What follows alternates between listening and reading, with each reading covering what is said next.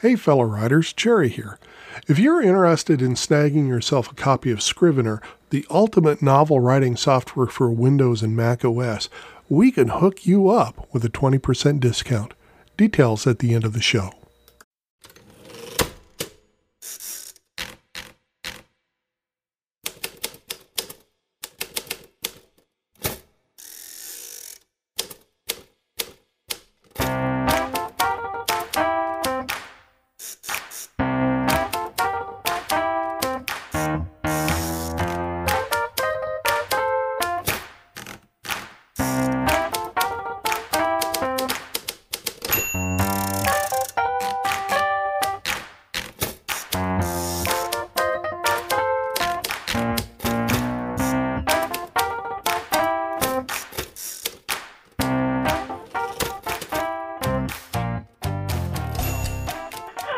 Okay, I thought I'd started recording and I didn't. I'm so sorry. So you see what I mean? This is very laid back. Let's just keep this part in, and this is the beginning now. Okay. So hello everybody. We've been talking for 15 minutes and we didn't record. So this is Writer's Tavern. This is it. I'm Jerry. With me, of course, is Melanie, and we are joined with Izzy from Izzy's Inc., who I've already introduced, but you didn't hear it. And Hello. we've been talking about her. We've been talking about her wonderful novel, and now she's going to have to explain it all over again. I'm so sorry. No, you know what? It will make. Hopefully, I'll have a more succinct pitch this time. But yeah.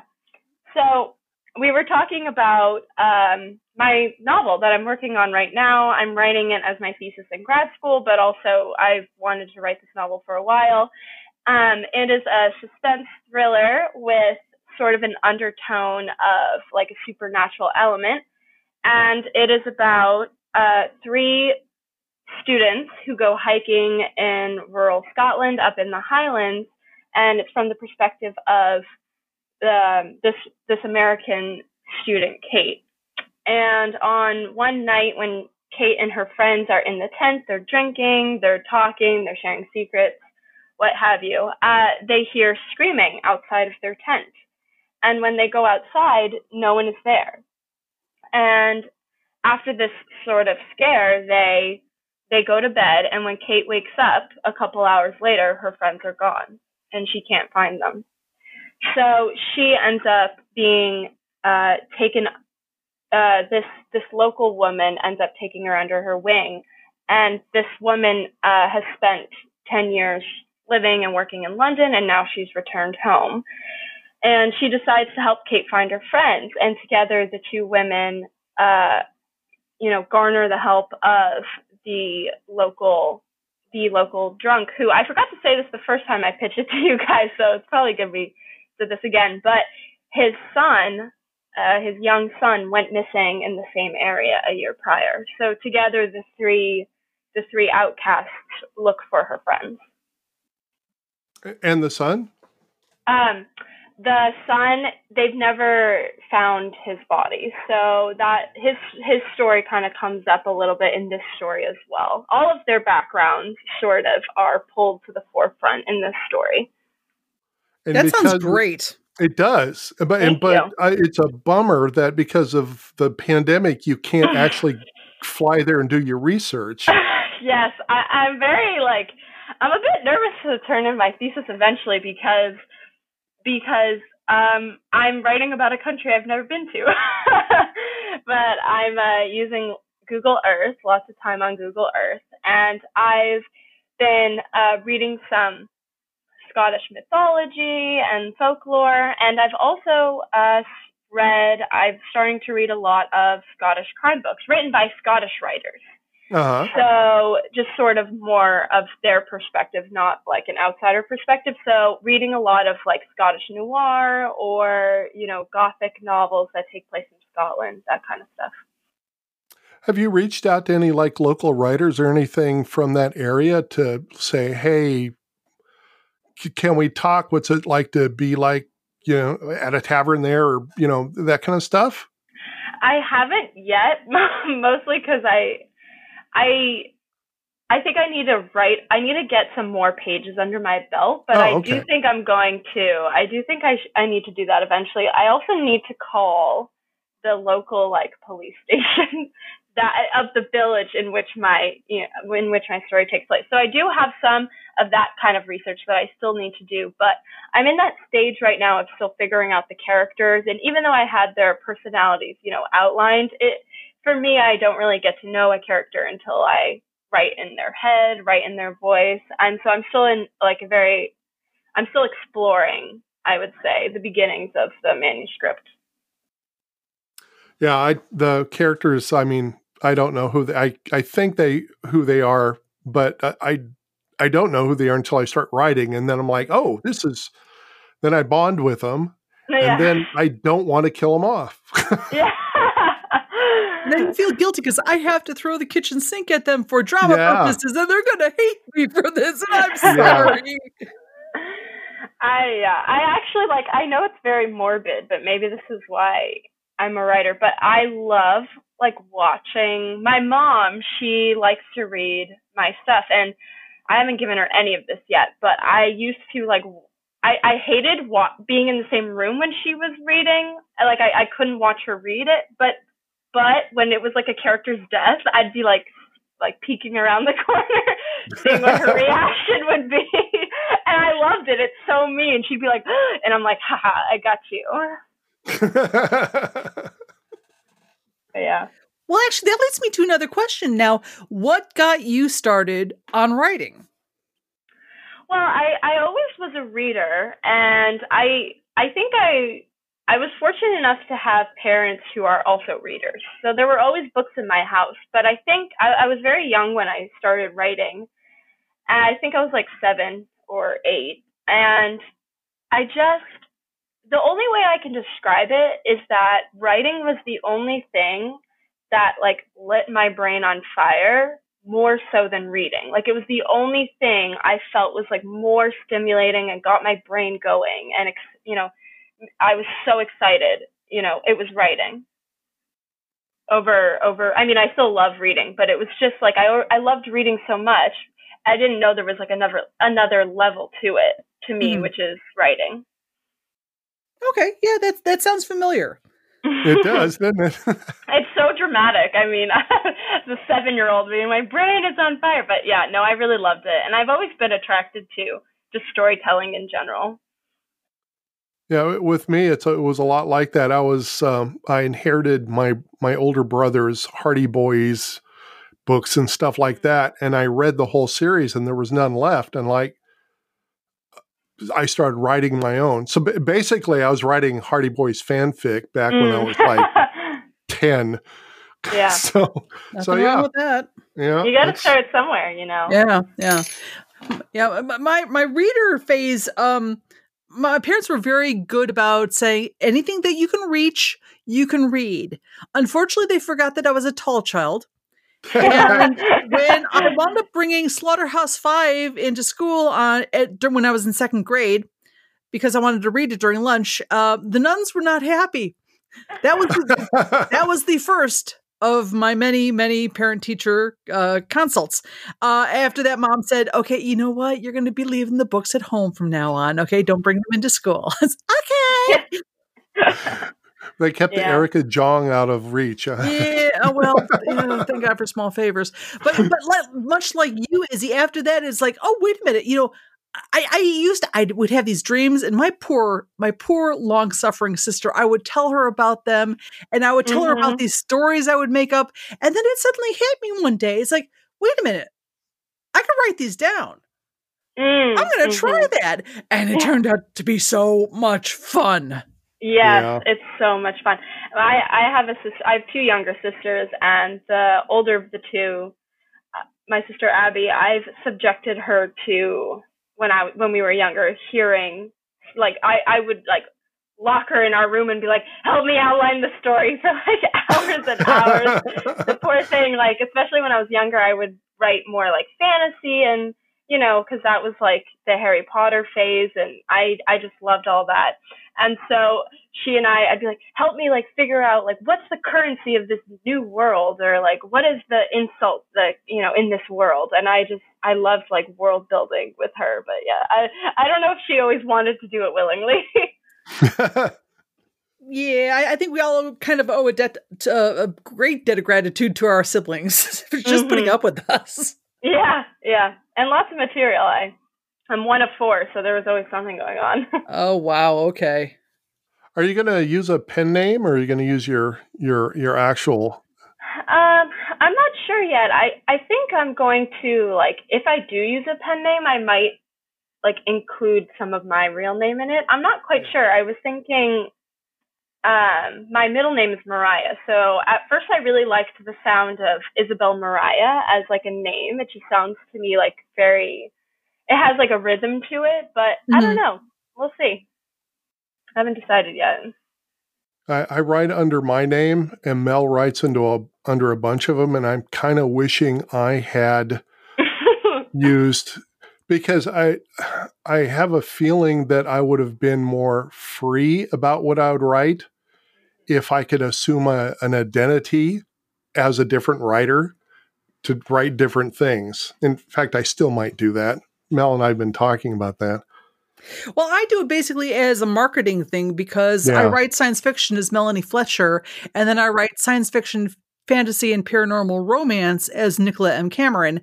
And the whole reason why I picked the pseudonym was, like I said, marketing. Basically, those two reader groups don't actually overlap that much. Yes, you don't want to be pissing off the science fiction fans with a romance, because they're going to go, oh, kissing. And you don't want to be pissing off the romance fans with a book like, why is there so much tech in here? Where's the romance? What the hell?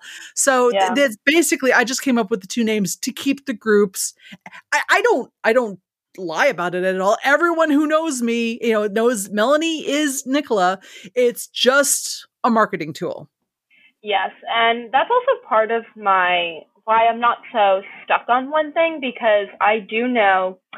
Oh, I don't know I wish I could remember the writer's name right now, but I was watching an interview with this writer, and she has like her actual name sounds like a romance writer name. It's like Victoria something or other, and she writes crime, and so they changed her name to sound more like a detective's name. Yeah. Of her writer, yeah. You want something that sounds a little bit more typical for the genre, so. Yeah. Like her name sounds like it's a detective's name. And she was like, well, my editor suggested it and I didn't really care. So, if it works for her. Yeah, these days, quite apart from the artistic side of writing, you do have to think about the business side, simply because, let's be perfectly honest, we all like to pay our bills. And ideally, we'd like to be able to pay them with our writing. So you do kind of have to keep that in mind and figure out, okay, what's going to be the best way for me to sell this stuff and make a connection with my readers. So, I mean, if you change your name, that's cool. Yeah, and I agree. And also, like, it's about what battles are important to you. Like, for me, the pen name, it's kind of like a cool thing to think about, but I'd rather, if I'm going to be difficult in one area, I'd rather be difficult over something in the actual plotting of the story or a character, rather than, a marketing decision, Yeah.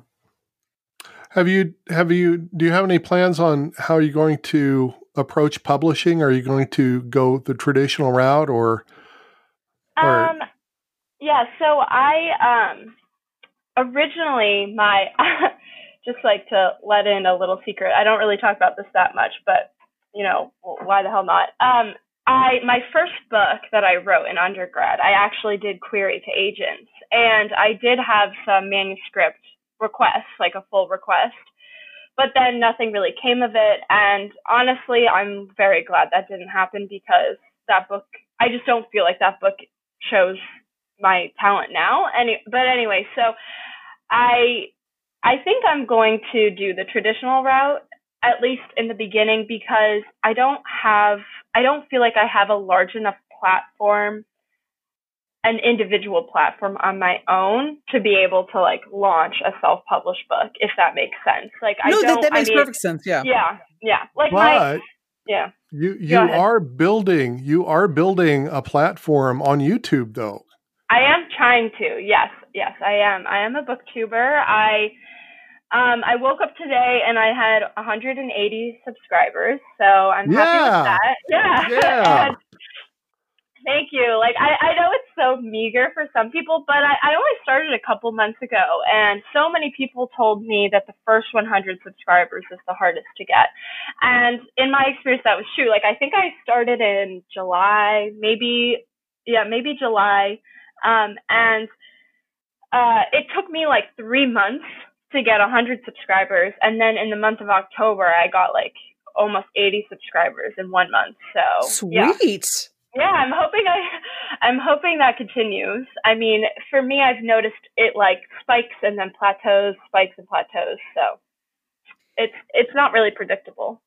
Yeah, I think the problem is, let's be perfectly honest, there was something kind of significant going on this month that might have distracted people. Well, the thing is, I've been talking to a lot of writers, and all of them had said that, our sales tanked over the last like three weeks or so because people have been focusing. So, like you said, spikes and troughs, it's going to come and go.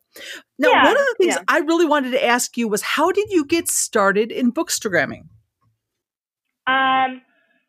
Well, like more like BookTube, because actually there are book Instagrammers who are like really. I'm sorry, BookTube. No, it's okay. Why did I say Bookstagram? Oh my God, I'm having early dementia. God, sorry. I was going to say, I didn't know that was a thing. That sounds interesting. Bookstagramming is definitely a thing. Yeah, but I'm sorry, BookTuber. And there's some crossover. Yeah, there's a lot of crossover. So I think it's actually kind of interesting because it's a combination of a lot of things. So like to try to be a little bit brief, the first thing was that I've always liked YouTube because I like that it's a bit more intimate. It's a bit more direct to who is ever consuming the content than traditional media. I don't have a problem with traditional media, but I like that YouTube is something that it feels like, you're watching your friend, or it's like in someone's house. There's just some kind of sense of like camaraderie there. And I really always liked that aspect of YouTube. And in school, I studied English and creative writing as a joint degree. And then my second degree was, my second major was film. So I always have kind of been interested in that area. But what kind of held me back was that I didn't even know BookTube existed. Like, I didn't even know that there was a space on YouTube for books. I didn't think that those two worlds collided, which, of course, when I realized that BookTube was a thing, I was reminded of like why I liked YouTube in the first place, which is that there are videos about everything on YouTube. Like every interest on something on YouTube. There's a place for everyone. And I, with COVID and everything, I was just sitting around, and even though I had work, I wasn't really doing that much else. And I decided, why not? Like, it was something I started thinking about even like a year or so ago, but I never pulled the trigger until COVID. And I realized, as I'm sure a lot of us have in this time, I was like, this is something that I've always been curious about. Like, it's not that I'm dying to do it, but I've always been really curious to do this. I've always loved working with film, and it's ironic because I get like stage fright, but I always love like just the familiarity of YouTube, and I love the fact that there are people on YouTube who love books. I would have just never thought that existed. So when COVID happened, I like examined my life, and I was like, well, what do I really want to do right now? Like, what have I always wanted to do that I've never done? And that was start a BookTube channel. So that's what kind of prompted me. I have a confession to make. Yours is the first BookTube channel I've ever watched. I didn't know it was a thing until I discovered yours. So, so now I judge everybody else by you. Oh my goodness! And I started only a couple months. I am by no means. There are some people who are like so entrenched in the community, and I'm obviously just sort of feeling my way around it. But honestly, I'm so happy I did it. I'm having a blast. Like it brings me so much joy. And I feel like this year has been so stressful for many people for many different reasons.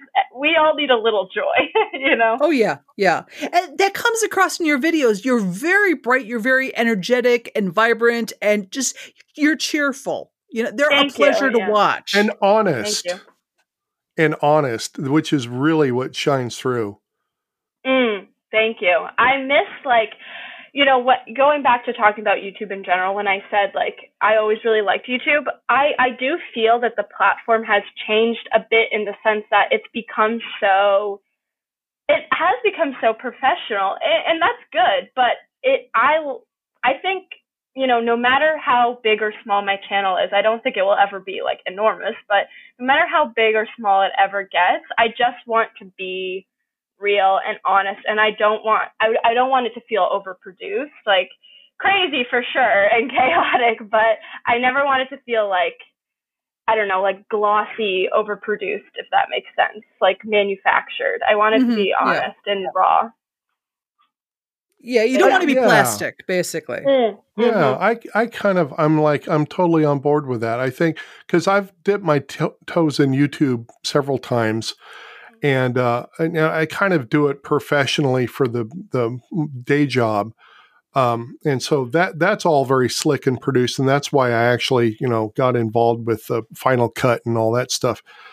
But I think my own personal stuff, if and when I start doing it again, is going to be just turn the camera on, you know, hey, hi, you know, no slick graphics, nothing, just, you know, this is, you click here, let's go. Yes. And, you know, there are some booktubers who, you know, that's just who they are. They like that aesthetic. You know, there are some who have really strong aesthetics. There are some that have beautiful, complicated editing, you know, and that is how they express themselves. And I think that, you know, I can really tell, like, that's what they love. But I guess for me, I just want to be, you know, honest, because that's just how I am in my life anyway. You know, I don't really have, I wouldn't say that my, like, YouTube persona or what have you is that far off from my personal persona. Like, I do think there needs to be a line anytime you're putting yourself, you know, on the internet. There needs to be, like, some privacy and such, but the way that I, you know, talk or how I am, and also the way, I know, Jerry, you said, like, you're exhausted by my editing. And I honestly, I mean, I'm still figuring it out, but, like, I feel like I just am very, you know, all over the place as a person anyway. So that's, like, how I am. And that's how I, you know, I try to have my channel reflect that. It's like you want to test every single Final Cut option you've got there. Yeah. I mean, I don't, like, maybe eventually I will tone it down. Like, I know, like, some people are like, this is a lot, and some people really like it. But for myself, well, I like it. Yeah.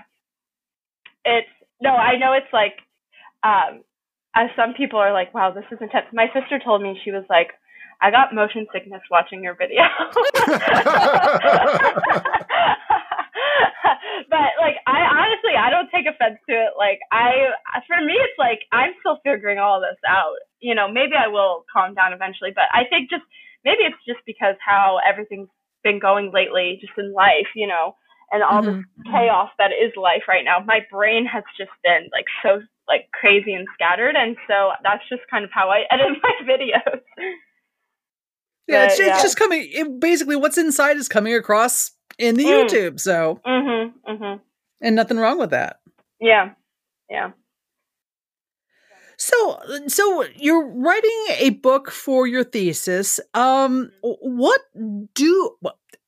that things are still kind of changeable right now, but do you have any plans on what you want to do as a career? Do you want to be a career writer? Do you want to maybe do something else and do this on the side? Where do you see yourself in, like, 5 years? Well, the ideal would be, oh, sorry. Jerry, did you want? Oh no, I'm sorry. I didn't mean. I was just going to interject. And a little backstory is we used to have a podcast a long time ago called "Don't Quit Your Day Job." Anyway, go ahead. I'm sorry. Okay, no, okay, and yeah. So, I mean, ideally, I would love to be able to be like a novelist. If to be the type of novelist that's able to write a book a year or write a book every 18 months and just be I don't need the largest fan. Obviously I want as many people to buy my books as possible, but I don't need the largest audience. But if I have a loyal audience, like, I would love that and do that each year. But obviously, that's like very hard to do. So I really just kind of want to be paid for writing. And I know that sounds like a bit of like, it sounds like, oh yeah, of course. But I recently started a job in June at a podcast agency, and I write articles for them, and I started writing scripts for them. And even though it's not like novel writing, it's still storytelling, and I love it. Like, the fact that I'm being paid to write stories is just so, I'm so grateful. It's so interesting to me. And so that's sort of like, once I've gotten this, I'm like, I want to do this. I want to, like, whether it's podcasts, whether it's TV, whether it's novels, like, I just love writing stories in different forms. And I hope that I can support myself doing that. I think you can, because there, as you found out, there are a whole bunch of other fields out there that actually need writers who can tell coherent stories. I mean, as in addition to being a novelist, I'm also a technical writer. And I've also started doing, I actually started doing it 10 years ago, instructional design. So I get to tell stories about how this course is going to unfold, how the information is going to be conveyed to the student. And I find that very satisfying. So yeah, I mean, there's a whole bunch of different things that you can find work in as a writer. It doesn't just have to be fiction. I think we're living. I'm sorry. We're living in the best time in history to be a writer, I think, because it's so needed. The internet has just exploded, and you have to fill it with something. Anyway. Yes. Yeah, and everybody is, because of the internet, everyone wants to consume more content. Whatever. Yeah. It makes it easier. Like, the fact you have, Apple Podcasts and Spotify and all that, podcasts have just exploded. I mean, they were starting to, like, explode into, like, the mainstream before COVID. But after COVID, my boss was saying to me the other day that Apple Podcasts was at 1 million podcasts before COVID. And by the time, I think it was September, they added 600,000 podcasts. In only a couple of months because of COVID. Wow. Yeah. But people are listening. People are listening to them. I think as a writer, we can't be too picky about, our income stream. But at the same time, like, I do enjoy writing in those different mediums. Like, I never written a podcast script before. And I had to learn how to do that. And I sort of borrowed the structure of, like, a television episode, a traditional network, television episode, because I had no idea how to really do it. But my boss and I figured it out together, and it came out, in my opinion, it came out pretty well. And that was, like, just opened up a whole new field for me as well. And you could write an instructional book on how to write podcast episodes. Yeah, exactly. You can write, blogs, articles, what have you. Yeah, very much so. I wouldn't even know how to write a podcast episode. I didn't know when I started. I didn't know when I started writing it either. But, that's kind of like the creativity as well, in writing. Like, that's part of the creativity of, being a writer is I had to learn how to write a podcast episode. But I think it, like, turned out well, but I found it enjoyable. I still felt my, like, that, my writer brain and the storytelling brain, that was, like, definitely, working while I did that. And it's nice because it engages you, and it not only expands your ability to tell a story, but it expands it in different ways so you don't get bored. Mm-hmm. If that makes sense. Because you have to learn how to tell a story. Okay, well, you need to learn how to tell a story in a podcast script. I had to learn how to tell a story in an educational video. Jerry had to learn how to tell a story in his videos. And it's kind of cool because every time you learn a new format, I think that adds something to your toolbox, and it adds something to your toolbox as a writer. I agree. I agree. I had to write, for my job, I was writing articles, and I've written articles before, but I had to write, several articles a week before I, started incorporating, scripts.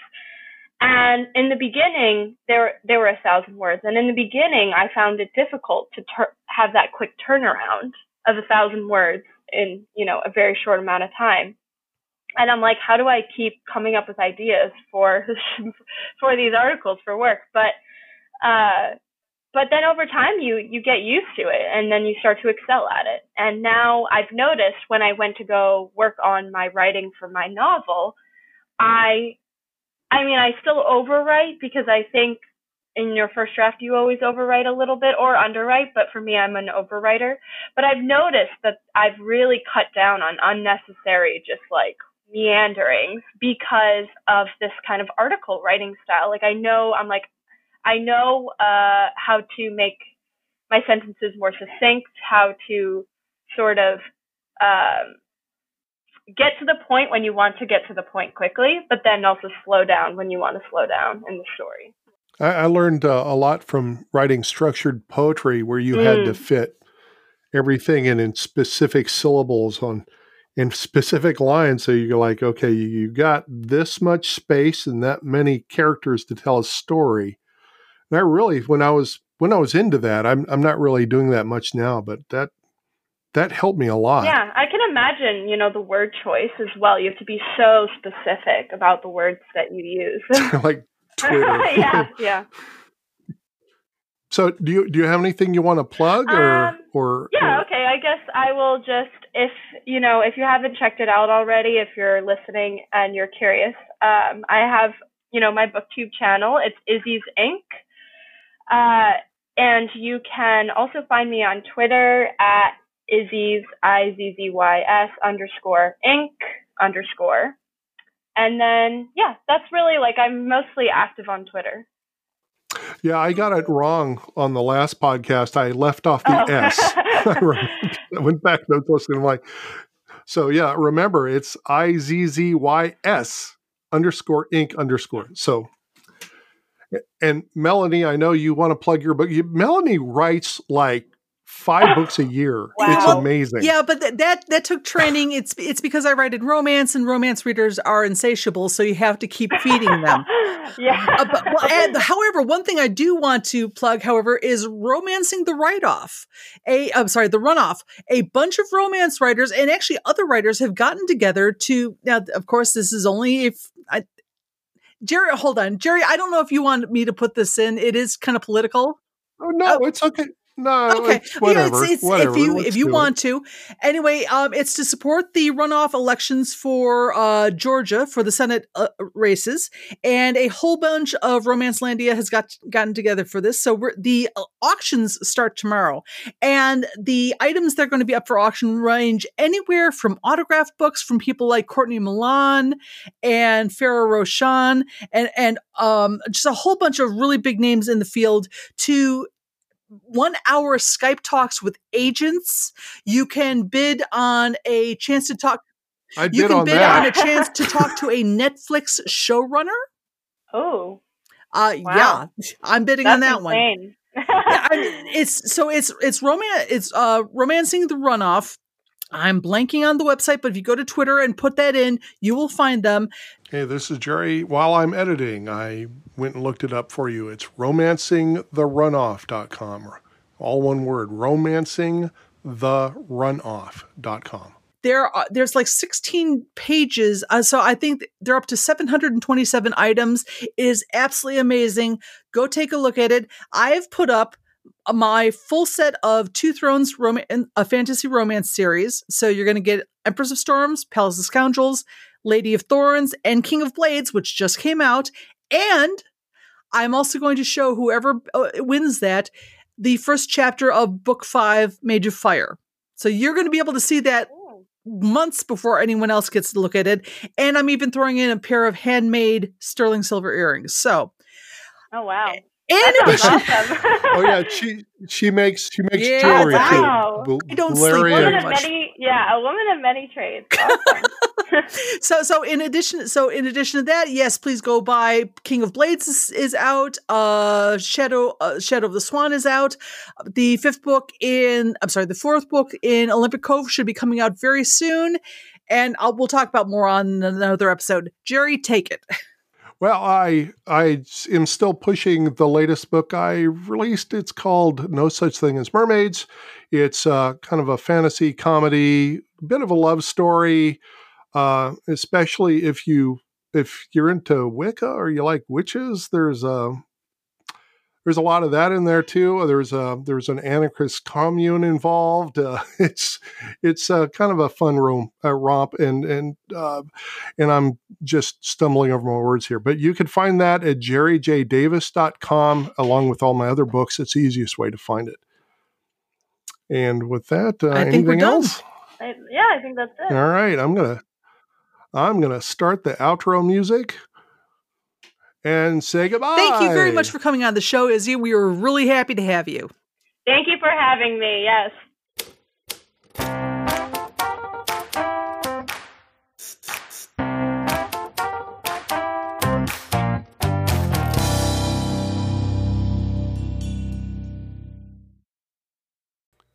Hey, fellow writers, Jerry here again. One, thank you for listening all the way to the end, or at least pretending you did. Those of you who skipped ahead, we know who you are. Actually, no, we don't. It's all good. Anyway, as promised, here's the discount code. Tavern. Yep, that's it. Tavern. You probably could have guessed that. When you go and buy Scrivener for either Windows or Mac OS, just use that discount code and they knock 20% off the price. The offer is good until January 31st, 2021. So there you have it. Stay safe, friends, and keep writing.